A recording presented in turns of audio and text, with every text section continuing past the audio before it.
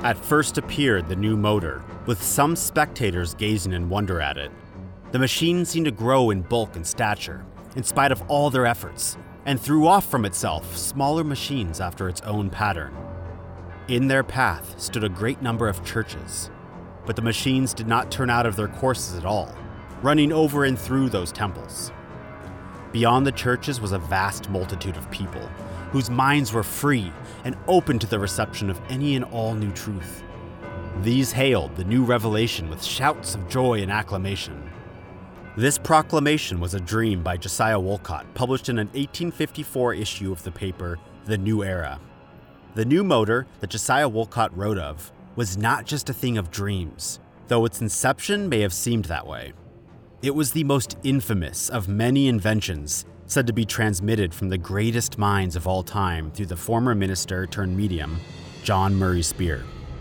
John Benedict Busher, Doctor of Religious Studies and author of The Remarkable Life of John Murray Spear, agitator for the Spirit Land, told us about when he first discovered the life of John Murray Spear. I just couldn't believe what I was reading about his projects and what he was doing. It seemed to me like, wow, the 19th century was a whole lot stranger than what I had ever been led to believe. This guy seemed to me to have invented steampunk, science fiction, even if it's possible to have invented steampunk back in the 1850s. It just seemed incredible what he was trying to do. While most people seem to only brush against the bizarre, John's whole life, from communication with dead founding fathers to mechanical messiahs, was full of strange phenomena.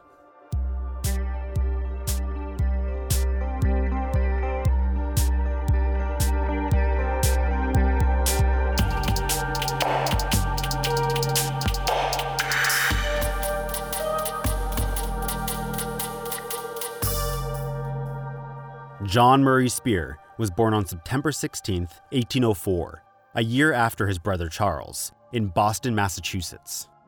Spear was named after Pastor John Murray of the First Universalist Church, which the brothers were raised in, eventually becoming pastors themselves. It was common for Universalists to be regarded as extreme liberals, or as they said, progressive in social matters. So John took up all of those progressive reforms of the time, and that included abolitionism and would later include women's rights, prison reform, the abolition of the death penalty, temperance movement, and everything else basically that came his way. Even in Universalism, John pushed the boundaries of what many found acceptable, forcing him to take over smaller and smaller congregations, causing his wife, Betsy, and children to sacrifice for his causes.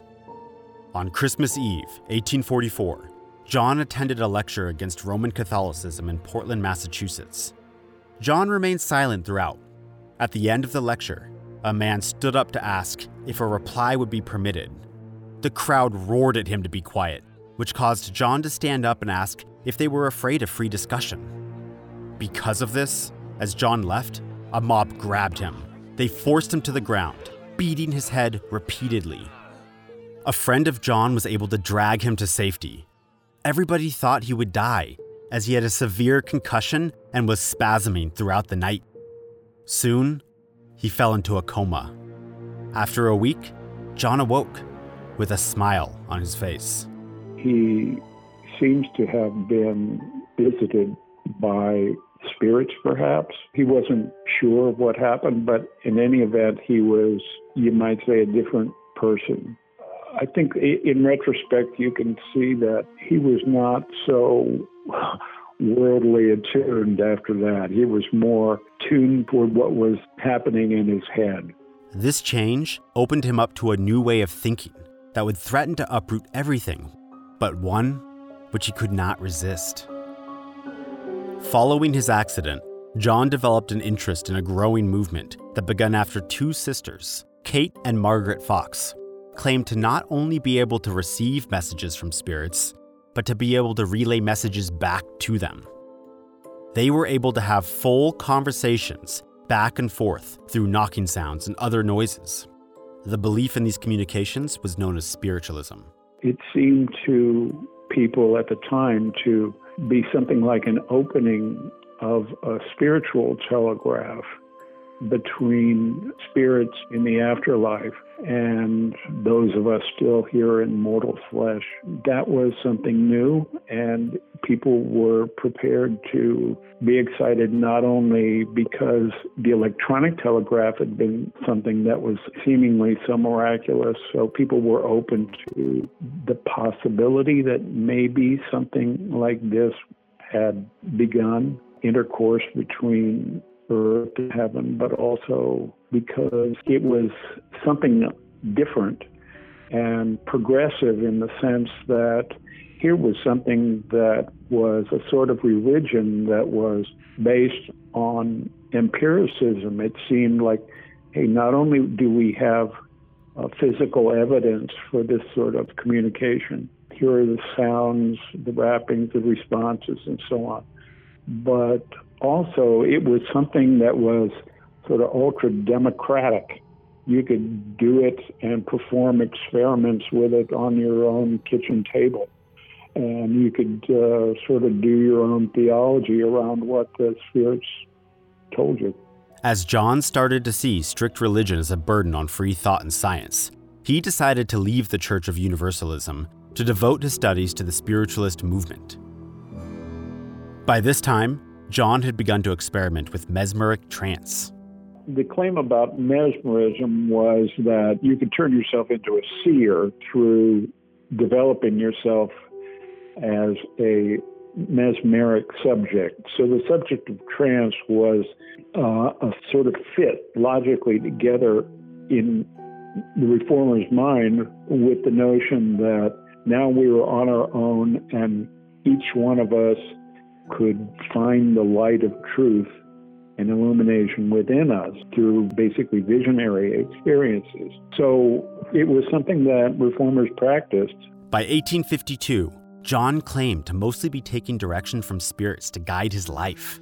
From their commands, he would travel city to city to perform their mission. He wrote, "Thus far, I have learned that when I have been moved to go to a place, that it is usually the best place to go. I am more and more persuaded that if we will hearken to the teachings of the Spirit, it will lead us into all truth and into the way of duty."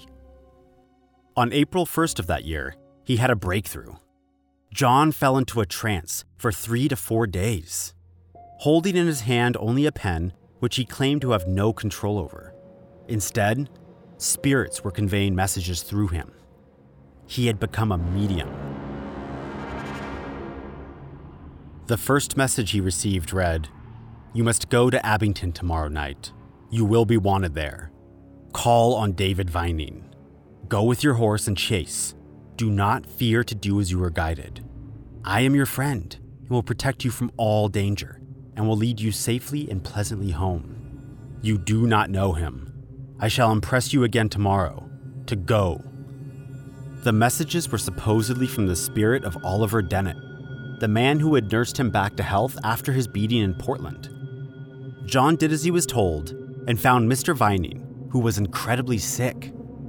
Even though they had never met before, John sat by his side and placed his hand upon Vining's leg, which was in much pain. Despite his family's skepticism, Vining claimed that the pain was gone. John believed that this was now his calling, to travel the world on missions from the spirits to heal people in need. But the spirits had far greater plans for him. A year to the day after he had begun as a medium, John received the following message from the spirit world. "The undersigned, by the instrument which is being herein communicated, say to the inhabitants of earth, on which this scribe dwells, that an association called the Association of Beneficence has been selected, qualified, and commissioned to teach of the benefices, and they now say and declare that they have in contemplation a system of revealments which will much surprise the dwellers of the lower earth." They had chosen John Murray Spear as their scribe to carry out their work. Their message was signed through John in 12 different handwritings by some of the greatest minds of all time, including the spirits of Benjamin Franklin, John Murray, and Thomas Jefferson. John looked around the room at the followers gathered for his messages and later wrote, "They looked upon me with tender, compassionate eyes, as they had decided that I had become a lunatic.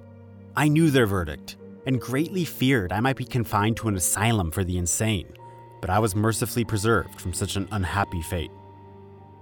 The spirits would later reveal that the Association of the Beneficents was just one of a larger congress named the General Assembly of Spirits, which comprised of 7 associations: the Electricizers, Elementizers, Educationizers, Governmentizers, Healthfulizers, Agriculturalizers, and, of course, the Beneficents. Each group was made up of the spirits of luminaries throughout time in their fields. It would be a new era where spirits from here and beyond would work together for total reformation.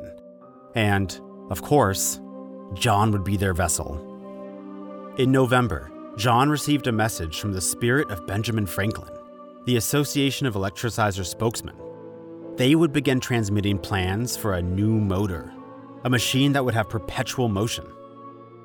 "Great and critical search has long been made for perpetual motion," said Franklin's spirit. "Yet it has always existed. When it shall be revealed to the mind of an inhabitant of your earth, it will be applied to uses most important, and the time has arrived for the disclosure to be made. This discovery will produce immense changes on your earth, such as words cannot describe." Not only was this to be a mechanical marvel, but proof of the spirits and the great things they can do for this world. It would motivate mankind to reach a new evolutionary form. They called it, among many names, the new mode of power. It was a phrase that was used for other projects, non-spiritual projects, but steam engines and new sources of energy. People were experimenting and developing new kinds of new motors, but this new motor was going to be something different. Now, exactly what it was unclear at the beginning, and indeed never really came together, but it was more like self-powered. Metaphysically speaking, you might say that was important to reformers because they were convinced that people themselves had to become self-powered and sovereign individuals and not slaves or bound to any earthly power. John knew little to nothing about mechanics or electronics, but his followers said this would prove the legitimacy of the project because it could only work if the spirits truly spoke through him. One of John's followers had built a large home with a tower at High Rock Hill in Lynn, Massachusetts. After several of the followers had a vision of a spirit coming down to the tower, it was decided this would be where the new motor would be constructed.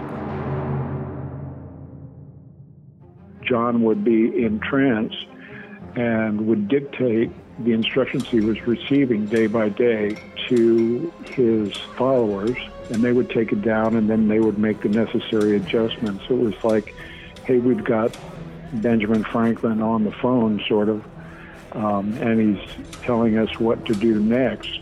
So the thing kind of built itself up and accreted slowly over time. One part was added one day, another part was added another day, then another part was, oh, well, you didn't do that right. You have to attach something else to that. And it was, well, I don't want to call it trial and error, but there were plenty of things that weren't clear when the instructions were first given. Andrew Jackson Davis, a close friend whose writings first piqued John's interest in spiritualism, visited during the construction of the new motor and had this to say about John and his followers. They invest the very materialism with principles of interpretation, which gives out an emanation of religious feelings altogether new in the development of scientific truth. Each wire is precise, sacred, as a spiritual verse. Simon Hewitt, a newspaper publisher and follower of John's, was so enthralled that he started a paper which chronicled all of the announcements of the spirits. It was called The New Era, or Heaven Open to Man. What it was going to do, how it was going to be providing free energy for everyone, how it was going to go on forever, how it was to create a model, an ideal for human society and for individual humans. All of this stuff was just kind of floating around in their heads. So one of the ideas was something on the order of like an electric motor that you could attach parts to, and it would drive other motors, presumably agricultural implements and all kinds of other stuff. So this was the basic way it was that they fixated on by the time it was complete, that it was going to be the sign that the thing was alive, that this armature would rotate. They didn't believe it would simply be a machine, but a new creation altogether. Franklin Spirit said, "A living, working mechanism can be constructed. It would reproduce the human form, but it would also reproduce the macrocosm, the whole universe, the perpetuum mobile." It was like an ideal that was in the heads of these folks who were building this machine, and day by day learning more about it as they were given instructions on its building, that this was something that was a sort of model of what the human would be in the future. It was a new man. It was going to be called the electrical infant. It was built on a large wooden table in the tower. As it took shape, it began to be modeled after the human body. It had parts that were analogous to the brain, lungs, arms, legs, and even hair.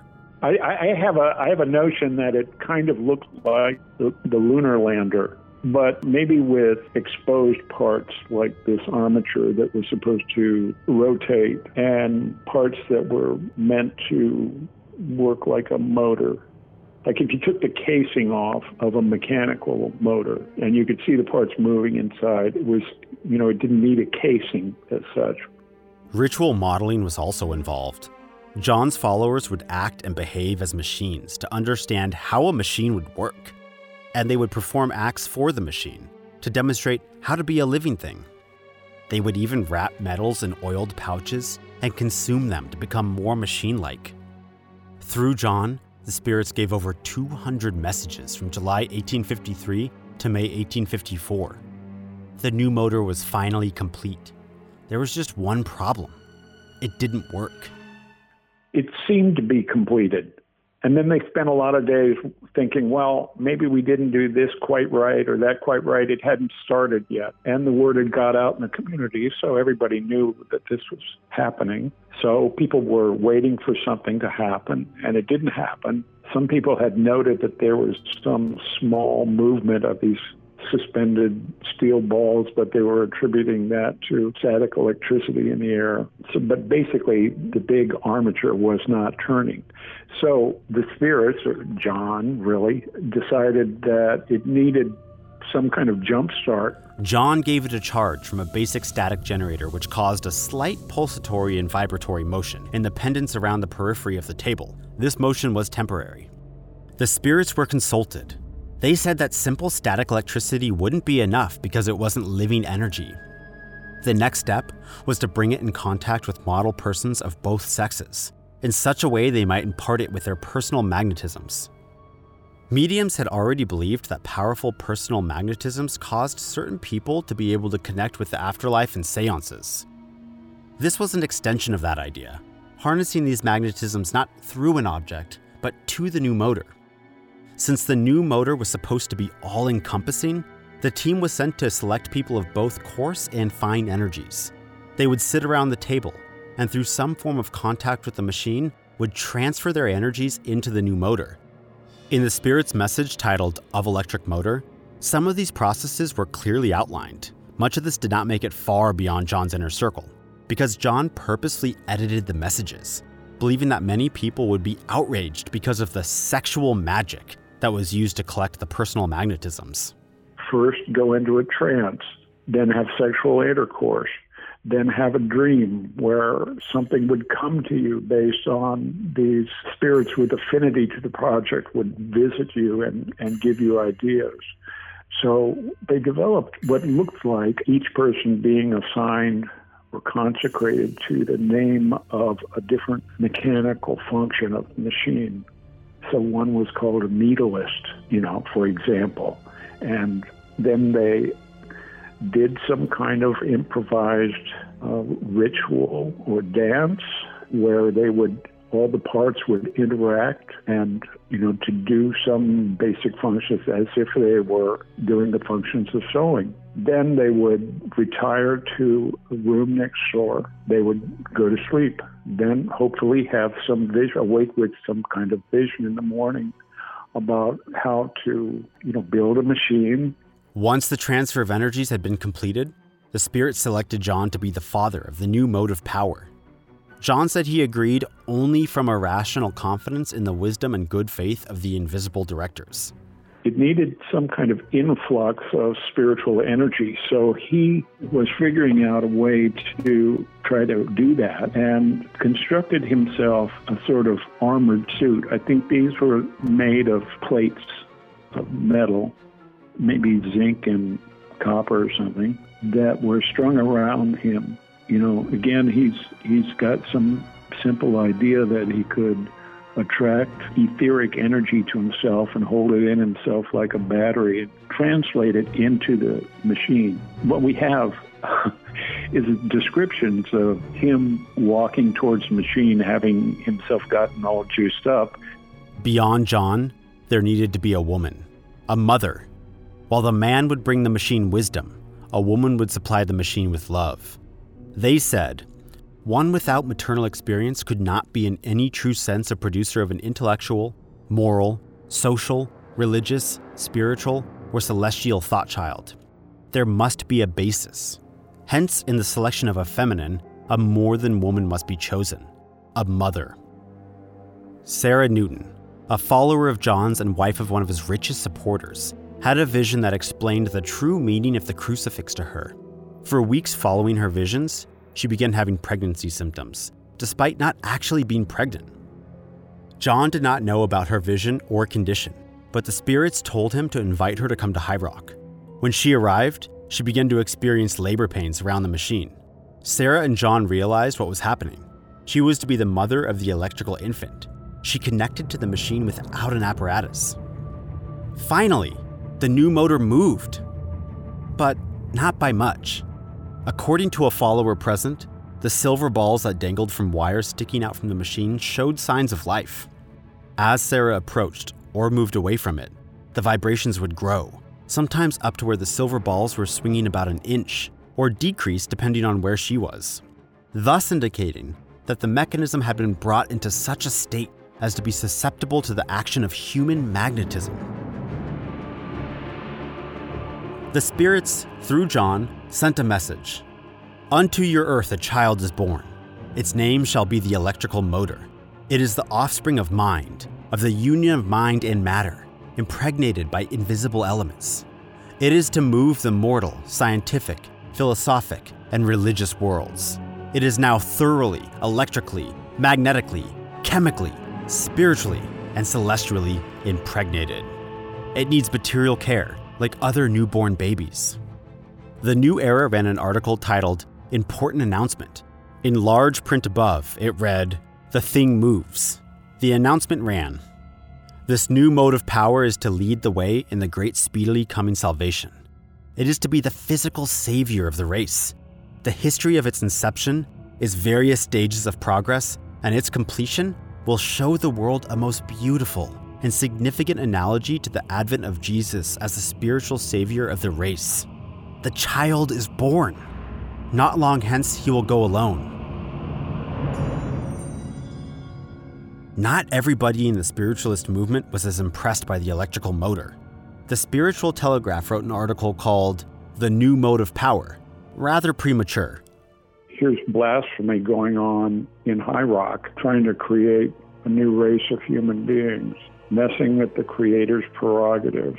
Some people regarded it as a satanic project. Others regarded it as simple foolishness and craziness and hokum and, hopeless, and found it to be a matter of high comedy. So I think there was any number of different reactions, from skepticism to horror. John Murray Spear had, by his actions, had distanced himself from what you might call a more level-headed, or depending on your point of view, more conventionally bound members of the Reform community.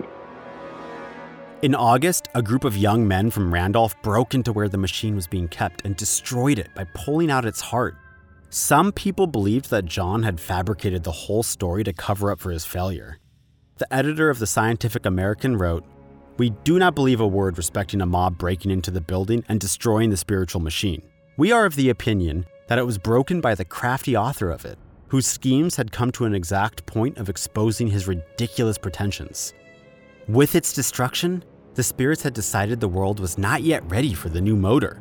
There was more work to be done, and the quest for a new mode of power would evolve."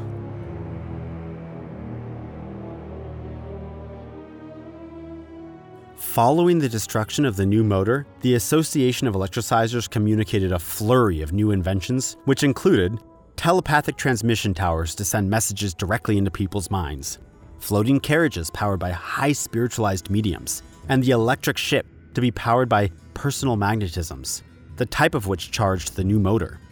But a new idea took hold, that the new motor would come back and move once the world had changed. The spirits spoke of a utopia of free thinkers and lovers who worked only through empirical evidence.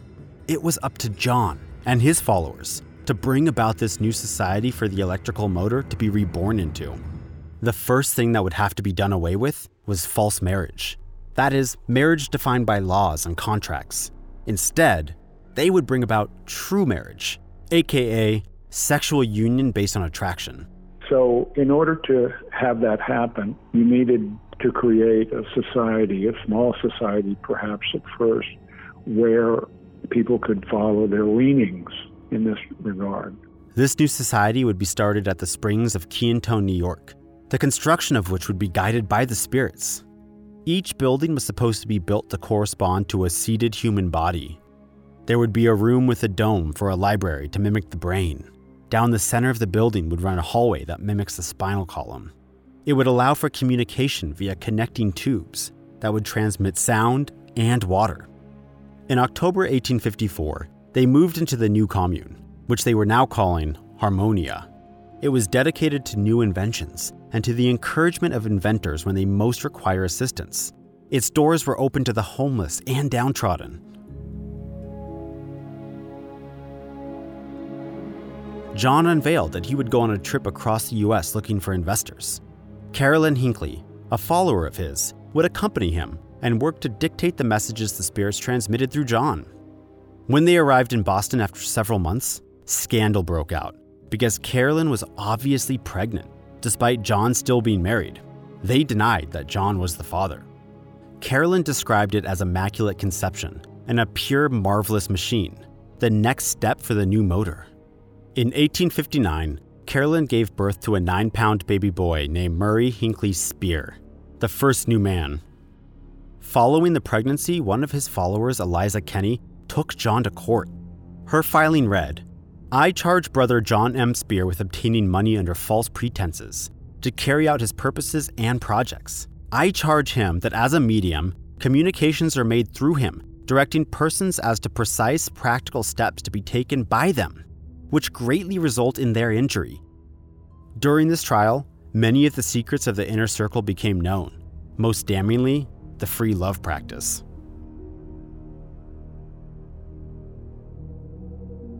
These overlapping scandals splintered John's followers and made him a pariah, not just to the secular world, but to spiritualists as well. Ex-spiritualist Benjamin Hatch wrote that before being a medium, John Murray Spear was universally acknowledged a paragon of almost every Christian virtue.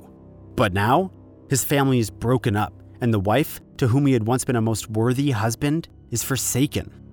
He is traveling with his paramour, who acts as his scribe in reporting his spiritual lectures, and bore to him what they call a spiritual baby, but of sufficient materiality to counterbalance 9 pounds. A small group of followers did stay with John, and they believed that huge change was about to come. That change came when the Civil War broke out. During this time, John founded a new group of people who were not opposed to ideas of true marriage and free love. In 1861, the spirit of Benjamin Franklin came forward with a decree for 7 years of modelic behavior, the end of which they would be able to show a model state, a model church, a model commerce, a model home, with some specimens of model machines. But they would need a way to fund this.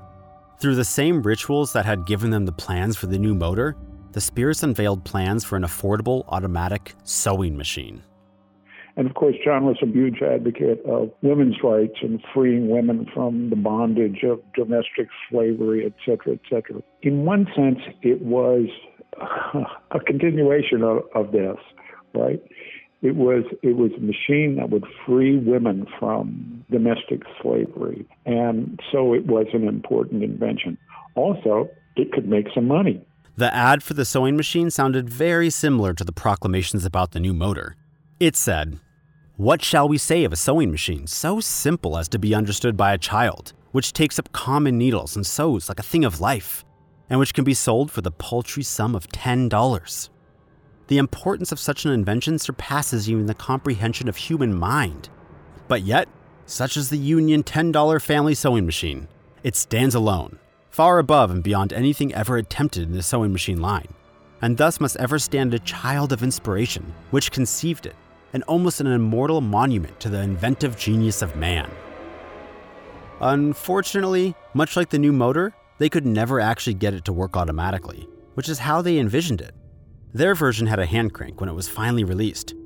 While it wasn't a total failure, the best they did was break even. In 1862, Emma Hardinge, spiritualist leader and adversary of free love, went after John Murray Spear and his followers as an example of the rot inside the spiritualist movement. She believed a new movement permeating the ranks of spiritualism, which had already enlisted in its interests some of the wealthiest and most distinguished citizens of the New England states, contained seeds of irrevocable mischief, if not ruin, to the cause of spiritualism. Hardinge founded the Church of Spiritualism as a way to draw the movement out of closed meetings and secret societies and into respectable services. While some saw it as regressing back to the rule of churches they fought back from, many spiritualists still saw themselves as Christians and embraced this new normal, cutting John Murray Spear out of the movement he had once been a leader of. Thus, he went to Europe, where spiritualism was taking off.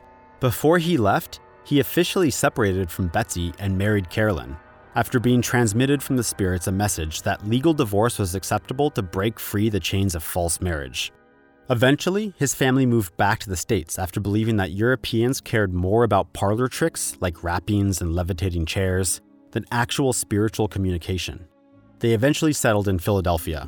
I tend to think that he was constantly enlivened by these visions he had. Of course, he found obstacles in the way to making them real. And some of them are not only obstacles in the way that the natural world really works, also maybe disappointment among his followers and opposition and mocking and so on. He eventually was told by his spirit friends that he could retire more or less and transfer his responsibilities to someone else. When he retired in August 1872, John wrote a final report of domestic and foreign missions titled 20 Years on the Wing, a brief narrative of my travels as a missionary sent forth and sustained by the Association of Beneficence in Spiritland. In it, he writes, "It is proper to say that my labors have been performed in faith. Very few have understood my mission, that they could give me either counsel or assistance, and therefore, my trust has been in the invisible world." In the fall of 1887, John began to see spirits around his bed.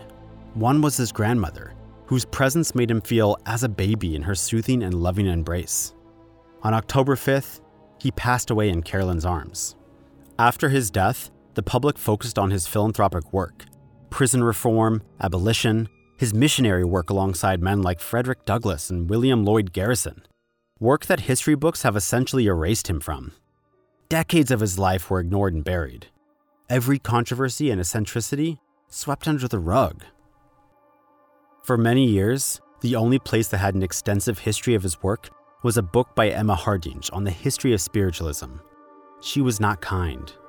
Even the obituary that Carolyn wrote made no mention of Key and Tone, Benjamin Franklin, true marriage, associations of spirits, sewing machines, or the new motor. But there are rumors that the new motor may still be out there, watching the world model its behavior, awaiting for a time to unveil itself as our mechanical messiah. Do you have any bizarre stories from history you would like to share? Let us know on our Twitter and Instagram at strange_phenom and on Facebook at Strange Phenomenon, all one word. Please give us a review and subscribe on your favorite podcasting app. Visit www.strange-phenomenon.com for a full list of sources and more episodes. Strange Phenomenon is hosted by Ray Tarara. It's written and produced by RJ Blake and Ray Tarara. Theme music by Tara Monk. A special thanks to John B. Busher for sharing his insights and knowledge with us. His book, The Remarkable Life of John Murray Spear, Agitator for the Spirit Land, is available for purchase on Amazon.com. Also thanks to Graham Plowman for allowing us to use his music. You can listen to more of his music at www.grahamplowman.com.